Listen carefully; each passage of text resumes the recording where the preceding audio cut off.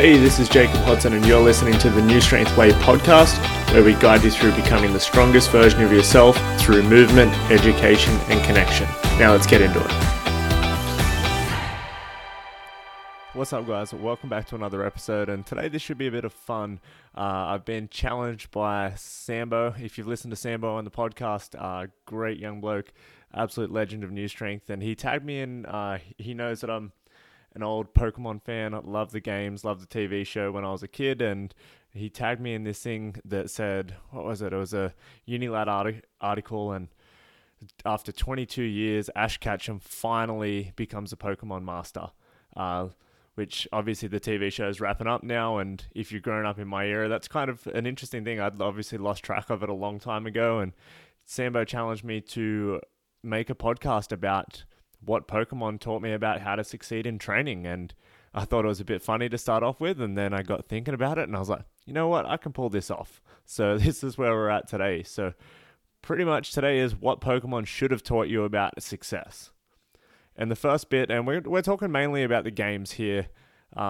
Obviously those video games were a big part of my life when I was growing up. I spent way too many hours on those things when I was little, and I think a lot of people also around my age, if you're about 26, then you probably played plenty of this growing up too. So the first step, the first thing that Pokemon should have taught you is you have to start small on your journey to success. When you get to the start of the game, you have to pick your first Pokemon, and that Pokemon's only on like level 5 or something really, really low. And you're not ready to go take on the world there. You're only ready to take on the things that you're up to. You know that you can't jump in. You go to the next city, and the next city or the next town's got a gym there, but it's like the level 8 gym, and you're not ready to take that one on yet. So you have to build your way up from the bottom. You have to take on the challenges at the level that you're up to and be willing to put in the hours, put in the work. Like, what is it on the TV show? 22 years it's taken for Ash to get to the point of succeeding. That's a lot of time devoted to mastery. And I think that's something that we underappreciate a lot, is how long it takes to get from where you are right now to where you want to be long term.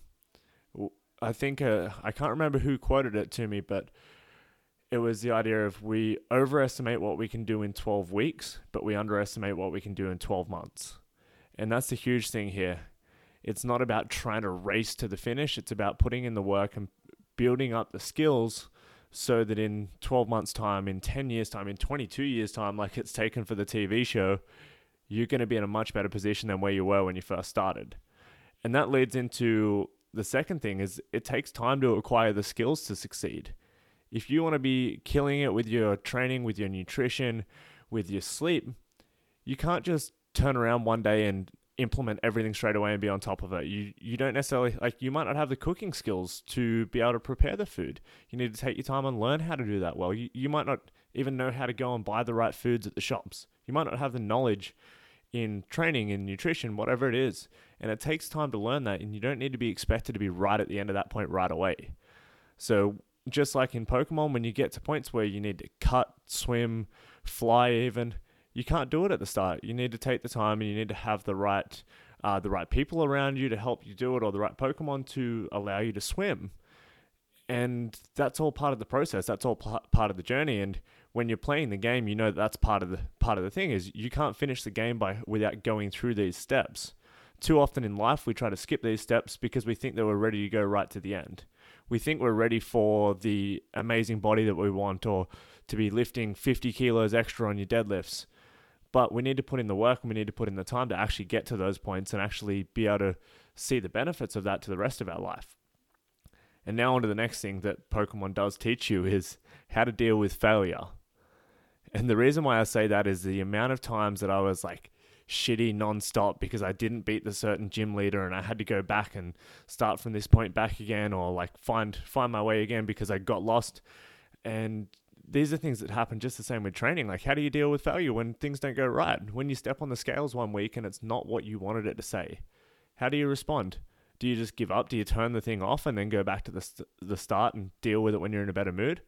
Or do you sit back and analyze where you're up to and what you need to do to actually move forward?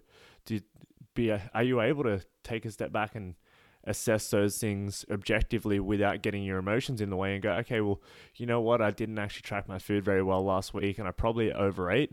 So that's why my weight's not where it's at. Or, hey, you know what? I skipped out on my accessories or missed gym sessions, and that's probably not why I couldn't put more weight on the bar today. So Pokemon gives you a chance or an exposure to failure, definitely. And it's up to you on how you learn to deal with that in response to it. And the last thing that I want to bring up that Pokemon teaches you from playing is there's not only one way to succeed. Too often we get told it's like, you have to do it this way. And that's bullshit. We know that that's not true. There's multiple ways, whether it be different training programs, different training styles, different nutrition, like whether it's high fat, low carb, whatever it is, like vegan, paleo. There's so many different ways that we can succeed with your diet, as long as the main tenets are there. And that's something that pops up in Pokemon. Like, you get the choice right at the start of the game of, hey, which way do you want to take this? Do you want to choose Squirtle, Bulbasaur, or Charmander? And at the end of that, you get to make a decision that's going to have an impact on the rest of the game. But it's neither one of them are wrong. You can still finish the game no matter what. It just makes different parts easier and different parts harder. Just like if you're choosing to do a certain training method, certain things are going to come easy to you and certain things are going to come harder. Like if you're doing high intensity interval training, you're going to get really, really fit doing that side of stuff, but you're not going to be very strong. So when you jump onto a pull-up bar and wonder why you're not doing pull-ups yet, well, that's because you didn't put in the work to do it. You chose a path that wasn't necessarily the best fit for that goal. And if that's your main goal, then that's probably not the best decision. But if your main goal is just to lose body fat and feel good, then there's no problem with it. Like, sure, we've all got different ways of what we think is the best way, but it's not the only way. And that's the huge thing that we need to remember. So that's it for today's episode. Sambo, I hope you enjoyed it, mate. Give me a new challenge. Give me another challenge that's maybe a little bit tougher next time, and we'll see how we go.